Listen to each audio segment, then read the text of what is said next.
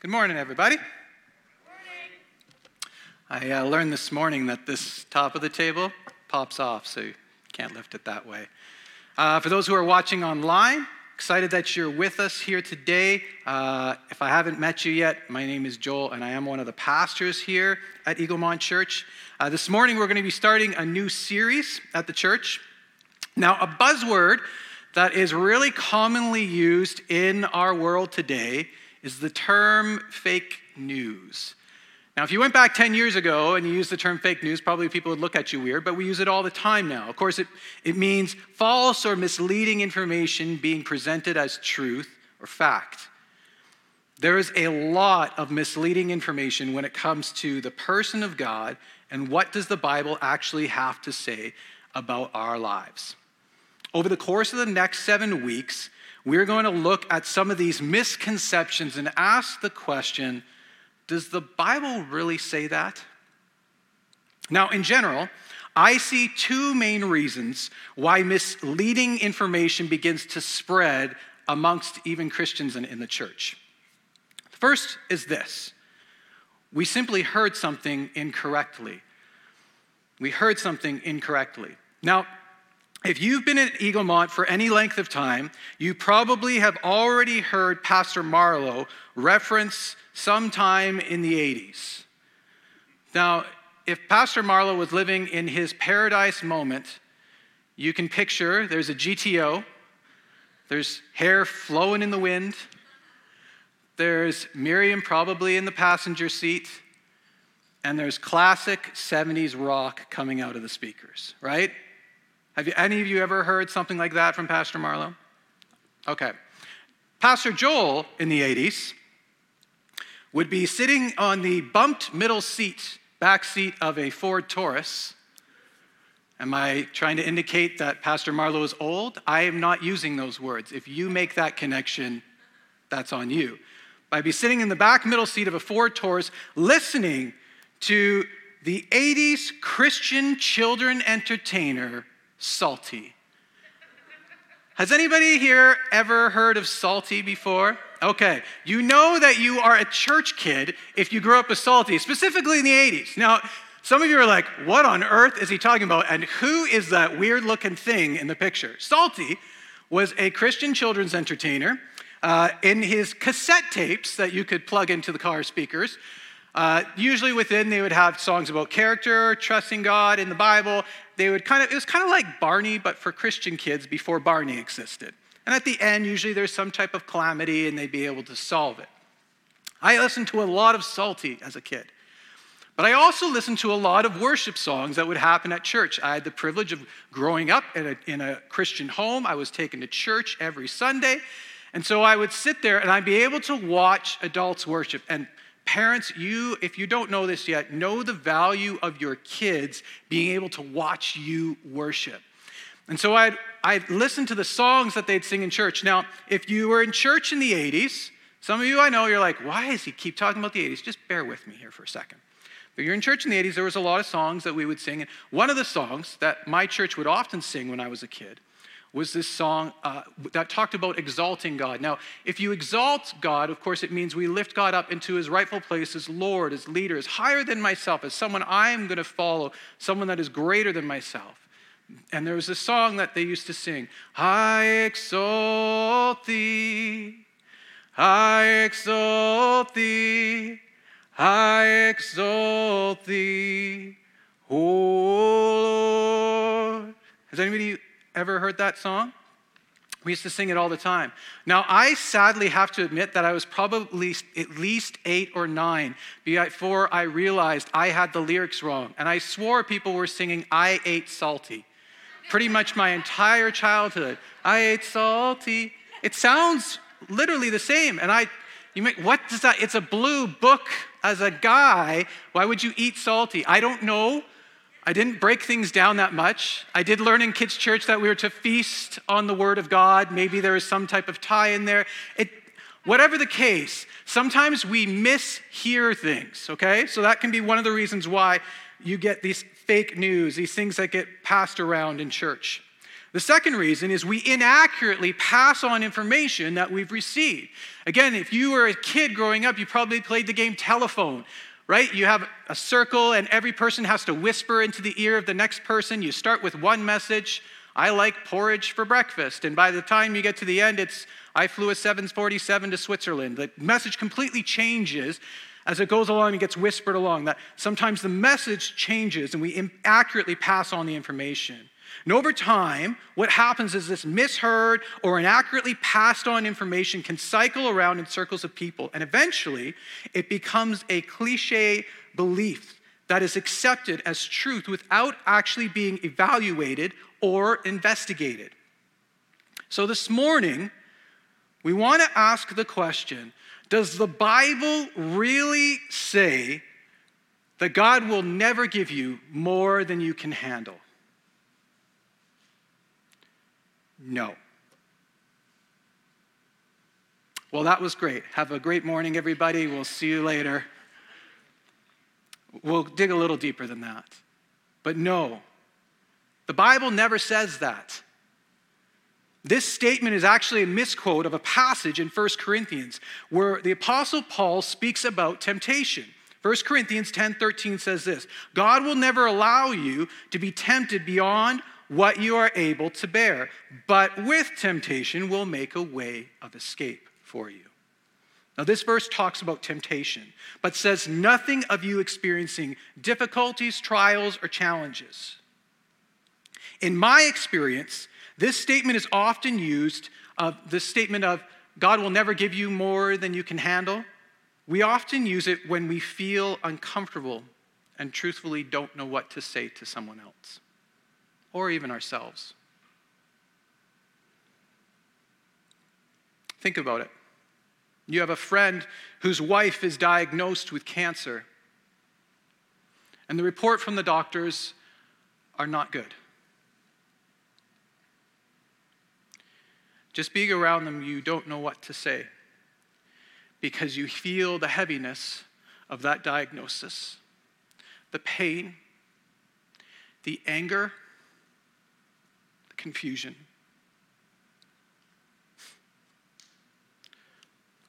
God will never give you more than you can handle.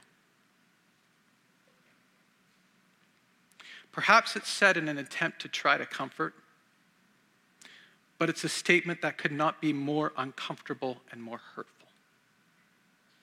In my years of counseling, this statement is one that I find to be the most detrimental that is spoken over people.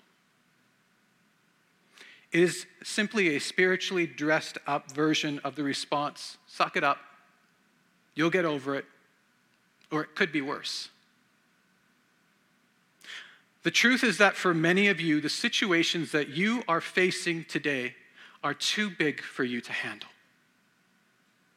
And deep down, you already know it.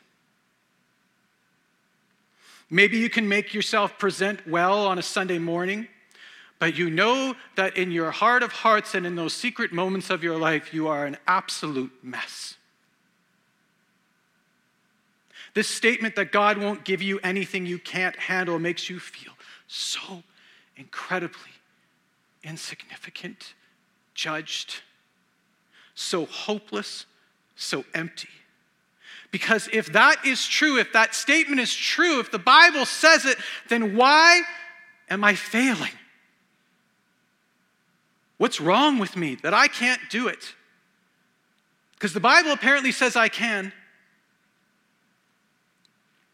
Let me be very clear.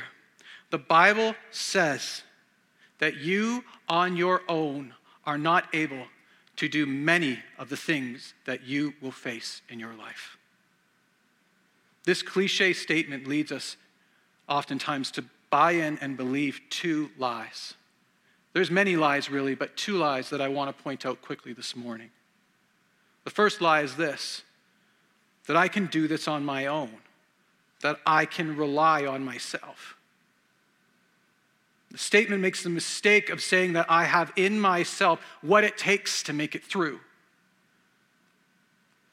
The truth is that the Bible teaches that self-reliance is exactly the opposite of what God calls us to and what we're made for. Jesus, throughout Scripture, even before we see him presented in the New Testament, as he's foretold and looked forward to, Jesus is Savior and Redeemer. Because we don't have what it takes to fix our own problems. That's the reason why we need a Savior. If you or I were capable of fixing our own problems, we would have no need of someone to come and save us. But the truth and the reality of our own lives is that we regularly need rescuing.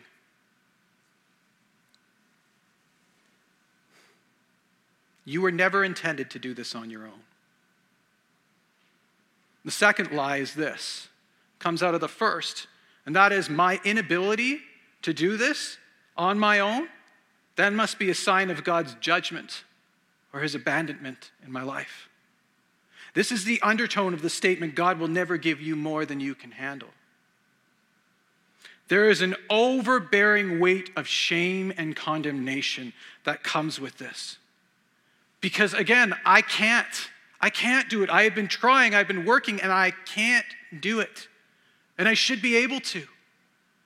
There's such an immense amount of judgment and condemnation that comes with that.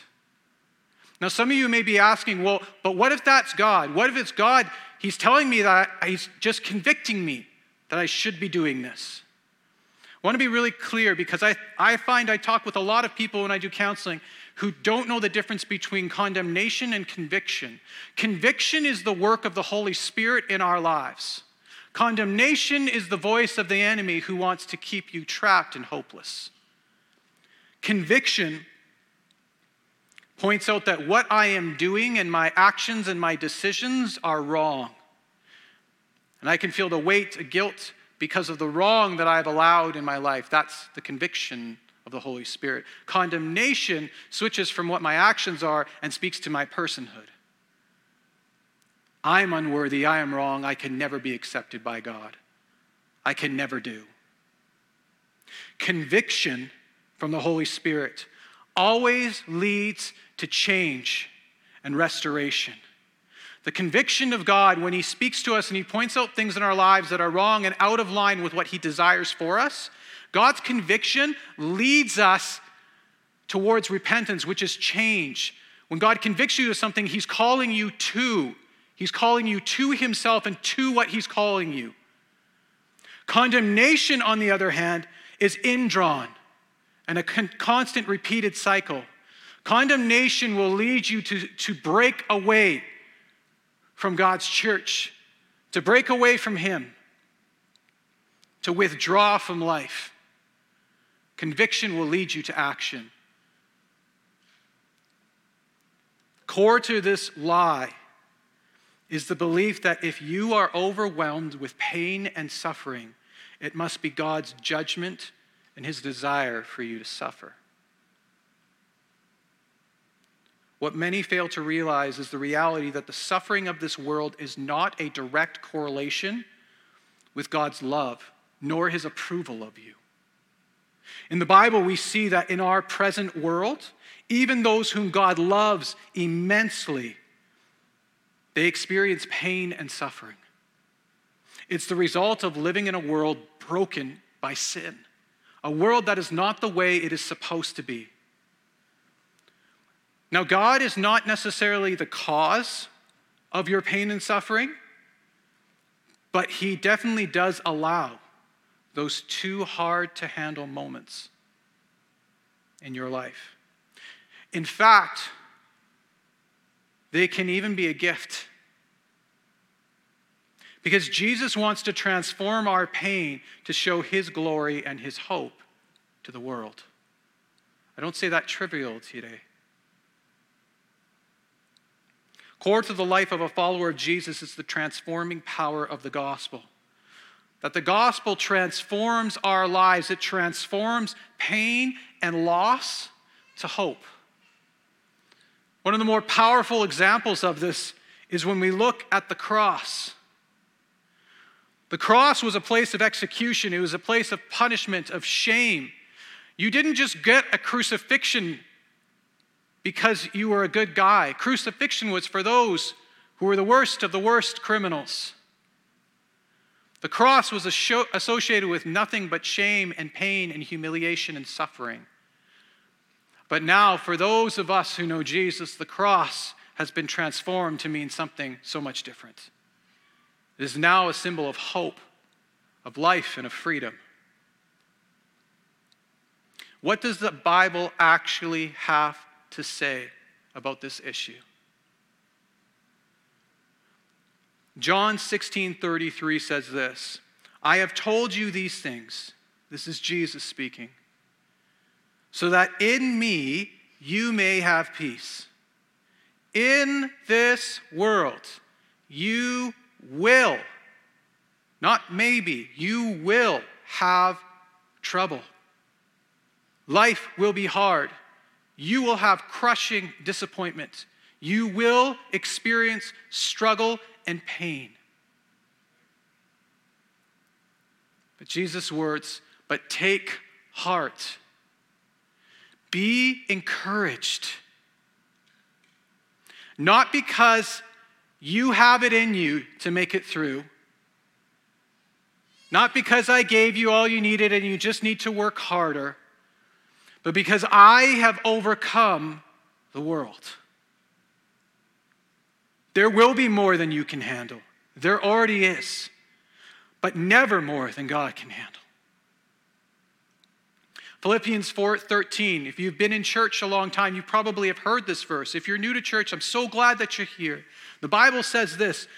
This is the Apostle Paul who says, "For I can do everything, all things, not through myself, but through Christ who gives me strength." Now, just quickly, sometimes this verse really gets misquoted to mean something it's not. This doesn't mean you can go off of a 60-floor building, off the rooftop, and jump onto the pavement because you can do all things. This is not a magical saying that now you are some type of superhuman. It's saying that as we are connected with Christ, as we are obedient to Him, Christ in us can do all things. What is impossible on my own, with Christ is possible. I can do all things through Christ who strengthens me. Not through my fortitude, not through my good attitude, not through my stick-to-itiveness, but through or by Christ. In 2 Corinthians chapter 1, verse 8, we see the Apostle Paul, and he recalls a time when God gave him more than he could bear. In a letter to the Corinthians, he wrote, "We do not want you to be uninformed, brothers and sisters, about the troubles we experienced in the province of Asia." It's Paul, who was apostle. He was taking the gospel around, and he was going to these new communities and never heard about Jesus and sharing the good news of the life of Jesus. And he says this, "We were under great pressure." It could also mean we were under great, incredibly heavy distress, far beyond our ability to endure. Have you ever experienced a point in life? I'm not talking about it was uncomfortable, it was hard. Have you ever reached a point and had a moment in life where it was just far too much to endure? You literally just went, I don't know if I am going to make it through this. I don't know if I can do this.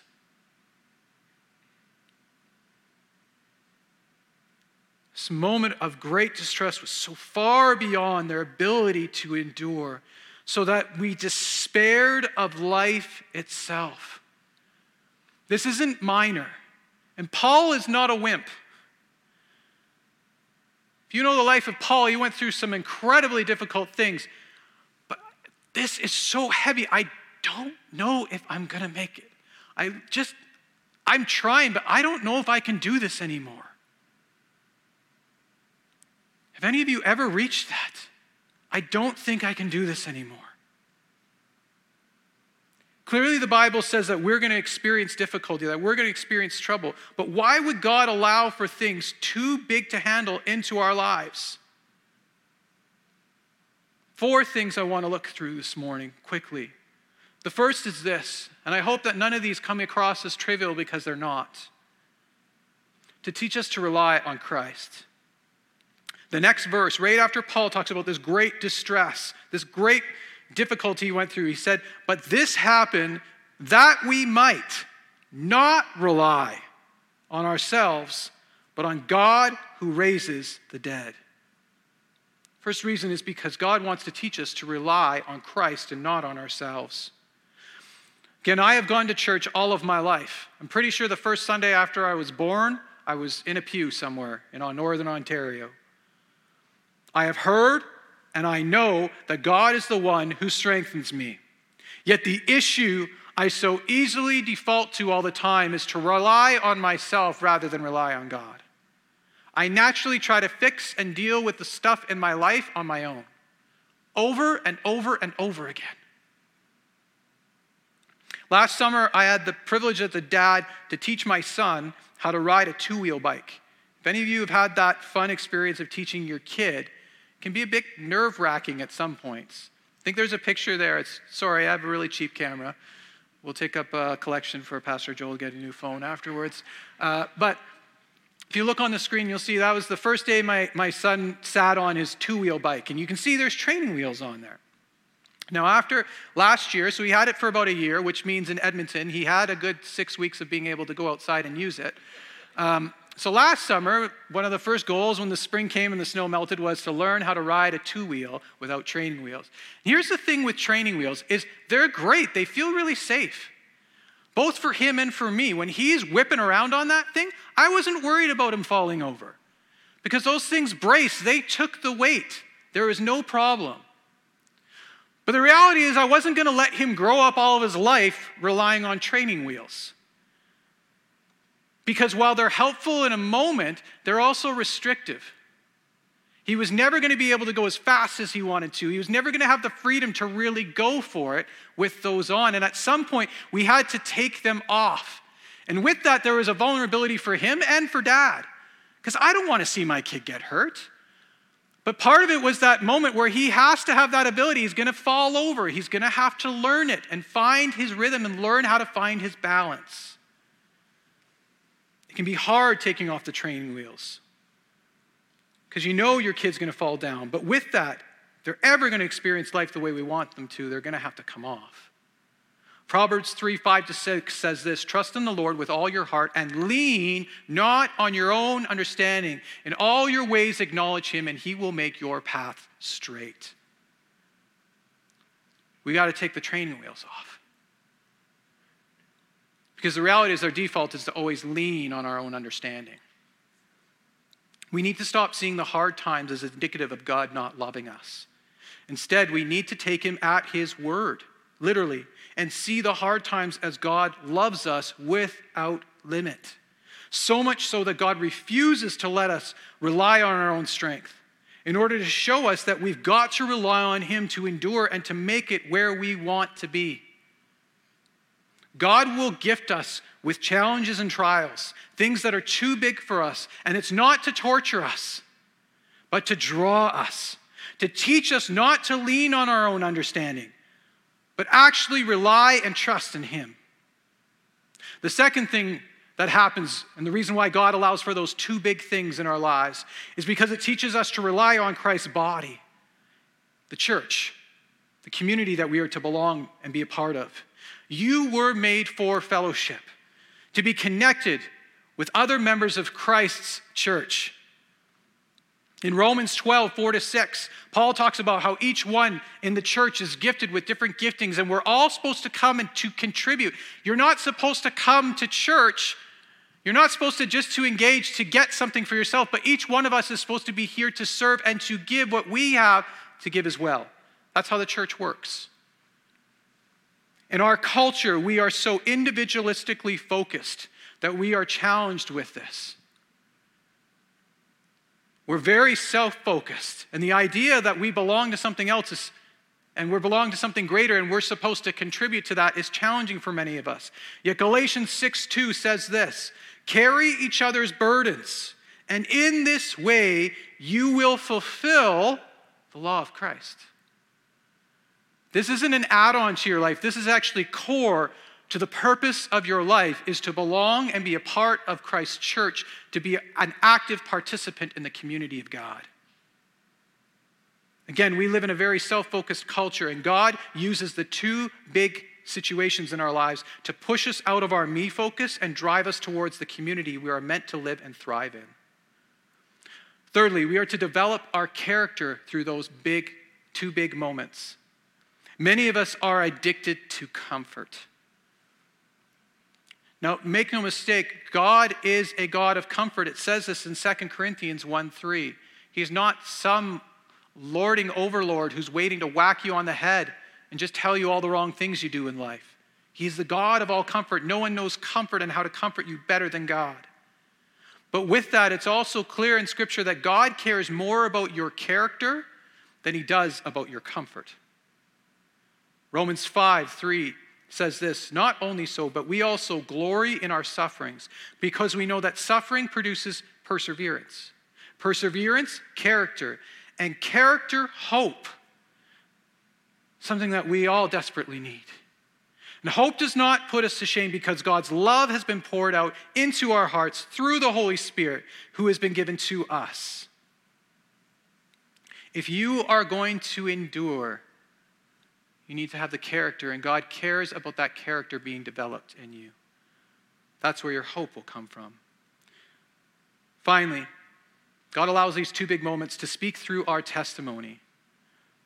In 2 Corinthians 11, Paul listed a bunch of the stuff, and I mentioned this earlier. The Apostle Paul had a really challenging life. The man was stoned, left for dead multiple times. He was shipwrecked and left for dead. He was beaten, he was bitten by snakes, he was abused, he was taunted. The Apostle Paul knew what it was to suffer in life. In the 2 Corinthians, he lists a bunch of the horrible things that happened to him. And then he says this statement in 2 Corinthians 11, verse 30. "I will boast not of how great of an apostle I am, how many people I've preached to, all the incredible miracles I've seen and done. I will boast of the things that show my weakness."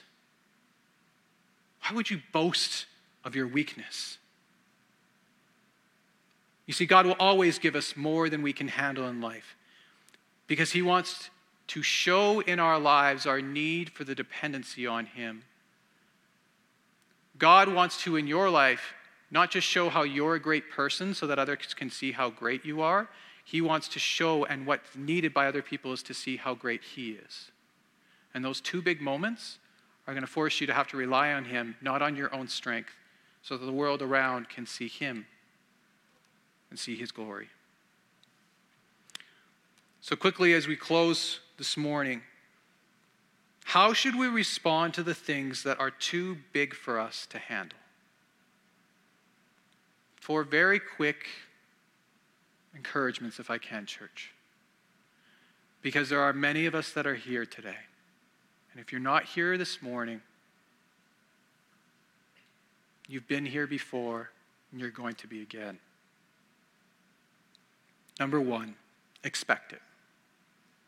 It's going to come. Don't be surprised. Expect that God will give you things that are too big for you to handle. He's promised it. Secondly, don't take it as judgment. Remember, you were never made to do this on your own. So don't listen to the lies of shame and condemnation. Shame will keep you withdrawn and inclusive. Reach out to the God in whom you have your hope and your strength. Reach out to his church, who are to be the practical hands and feet of his expression. Again, so many times we withdraw and just go into ourselves, and we don't share the heavy burdens that we're going through. God says, why are you trying to do that on your own? You were never meant to. Don't take it as judgment. Be freed of that. Some of you are so heavy in condemnation on this. You needed to hear this today. You need to hear that the challenges in your life are not indicative of God no longer loving you, caring about you, or wanting you. It's a lie.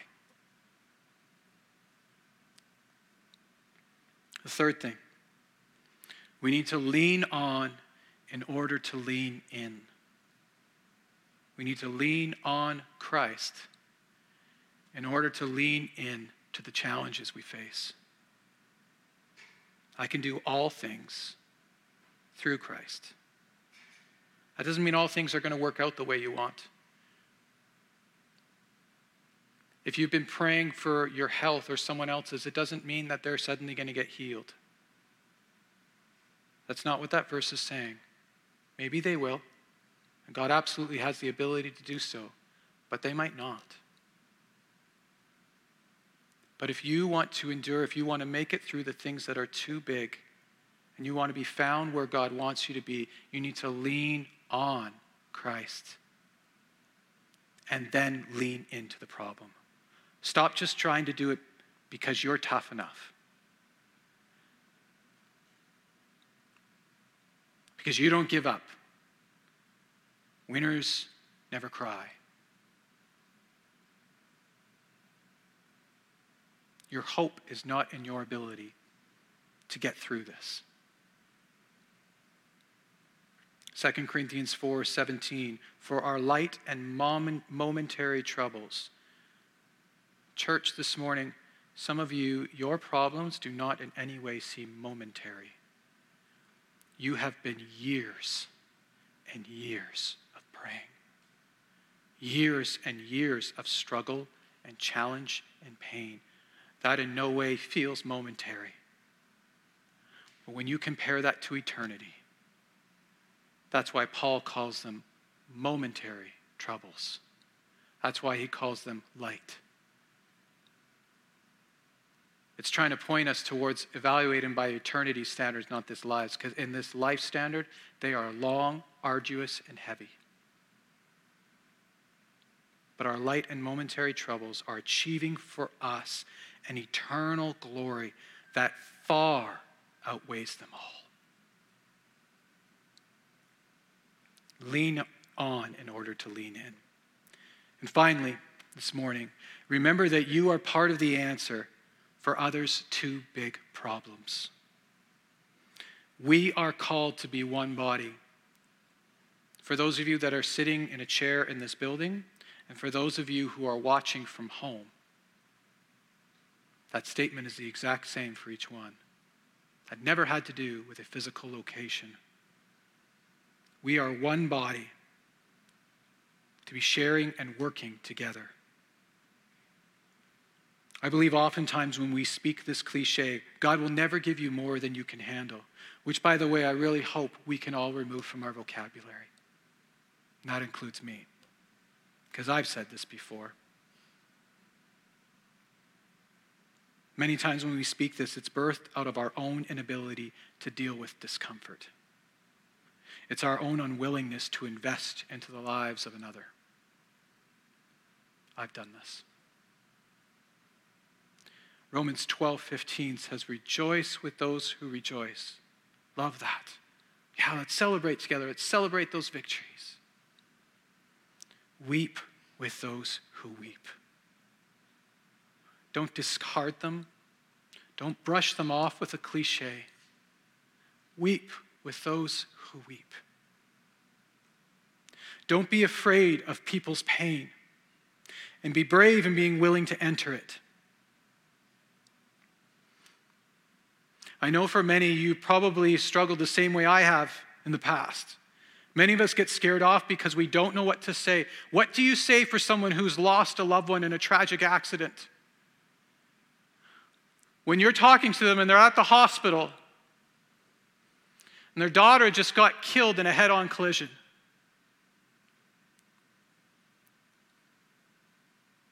What do you say when your spouse's parent just got diagnosed with terminal cancer?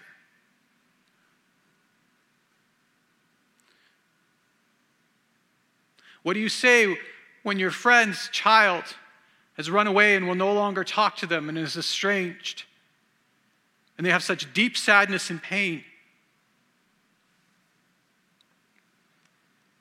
Know that you will not have the words to cure it or fix it. Only God can do that. there is nothing that you can say that will fix it. If I can, a practical word of advice, church, because we need to be doing this better. I need to be doing this better. And if you're like me and you get afraid because you don't want to say the wrong thing, the deeper the pain that someone else is experiencing, the deeper the pain and the loss, the less words you need to use.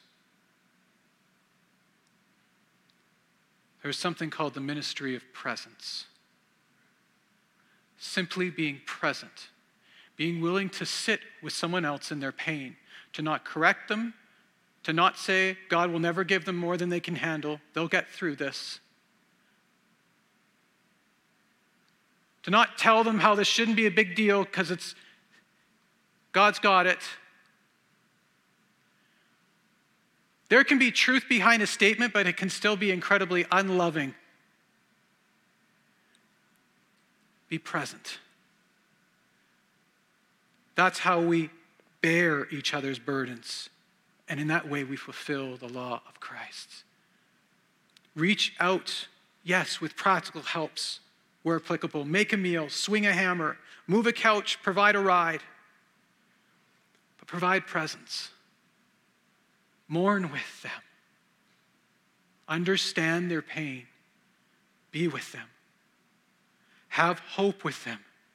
Not through telling them, but through actually faithfully praying with them, being with them, and asking Christ to use you to help hold them up. I shared this in the first service this morning, and I actually wasn't planning on saying this, but it was a picture that God put in my mind. In the Old Testament, Moses, as he led the Israelites out to war, God commanded him that the Israelites would win this war, but in order to do so, Moses was to lift his arms up. And as long as he kept his arms up, the Israelites were winning in battle. But you can imagine over hours and more than days, his arms would get heavy. Can you imagine trying to keep your arms up for that long? And they got heavy, and when his arms would come down, they'd begin losing the battle. But there was another man, Joshua, who came and he lifted his arms. Joshua could not fight the battle for Moses. Joshua could not lift arms in place of Moses. But Joshua came along and he lifted the arms of Moses as he was called to do. Church, can that be a picture for us? You will not be able to carry the weight of someone else's grief and pain and struggle. But can we be those who are willing to not run away from the battle, but will come alongside and lift their arms as God has asked them to do, to bear with them. Because God is bringing things in their life that are bigger than they can handle. And part of his answer of how they're to get through that is you. You are part of God's work in their lives. I'm going to ask if you'll stand for those who are present this morning. I want to close this in a time of just prayer today. If you want to close your eyes, and if church is new to you, we don't ask to close your eyes so we can do something weird to you. We don't do it because this suddenly makes us, mystically in another place. It's really practical. We close our eyes because oftentimes we get distracted. And closing our eyes sometimes just lets us focus a little more. We just want to focus on God right now. And just in this moment, I believe for some of you, God is wanting to speak to you. And Holy Spirit, right now, for those of us who are in person and place here, and those of us who are online, if there is something you're wanting to speak to us, perhaps, God, there's some conviction in our own hearts. Maybe there are some like me this week, God, where you have convicted me. Maybe there's even people and situations that have come to mind where we know that we've not shown up. We ask for forgiveness. Some of you, there have been lies of condemnation, and there has been a voice repeatedly telling you that you are not good enough. There is a voice continually that's saying, you are wretched, and you are no longer able to be reached by God. You've pushed him off, and you are beyond now. That is a lie. I want to pray right now in the name of Jesus that there would be a breaking over the false words of condemnation. That God, you want to break that and bring freedom into lives right now. That the truth is that what they are facing in life is too big for them to handle. And their brokenness is not indicative of them not being worthy of you. Rather, it's the earmark you've put in them because you say you so desire them. It's the hallmark to say, come to me. And I pray right now that that's what each one can do. God, we want to come to you and we want to hear your voice. We pray that you would break off the lies of the enemy. Lord, for someone who may be watching today and they have actually never even had you in their lives, they've never truthfully had you come and scoop out the gunk in life, that constant voice of condemnation has been consistent for their entire lives. Lord, you said when we invite you in that you will take that from us. And it's as simple as us confessing, admitting, God, I'm a sinner. You can say that right now in your heart and mind. That means I've made mistakes. I recognize that I am a mess and I can't do this on my own. I am in need of a Savior, someone to save me from my sin, my mistakes. God, come clean the stuff out of me. Heal me and forgive me. Help me to live for you. Fill me with your love. Be my Savior. Be my Lord that I exalt and I follow and I listen to. For some of us, maybe it's not our whole lives. Maybe there's pieces of our lives. We've prayed that prayer before, but we haven't actually invited you into this area of our lives. Jesus, we invite you right now to speak. Heal us, cleanse us, and take those lies out of us so that this week we can live for you. Give us eyes to recognize that the two big situations are opportunities for us to learn how to rely on you. And give us eyes to see others that you're going to use us as part of their life to show them how you answer and how you'll get them through those two big situations. We pray this now in Jesus' name.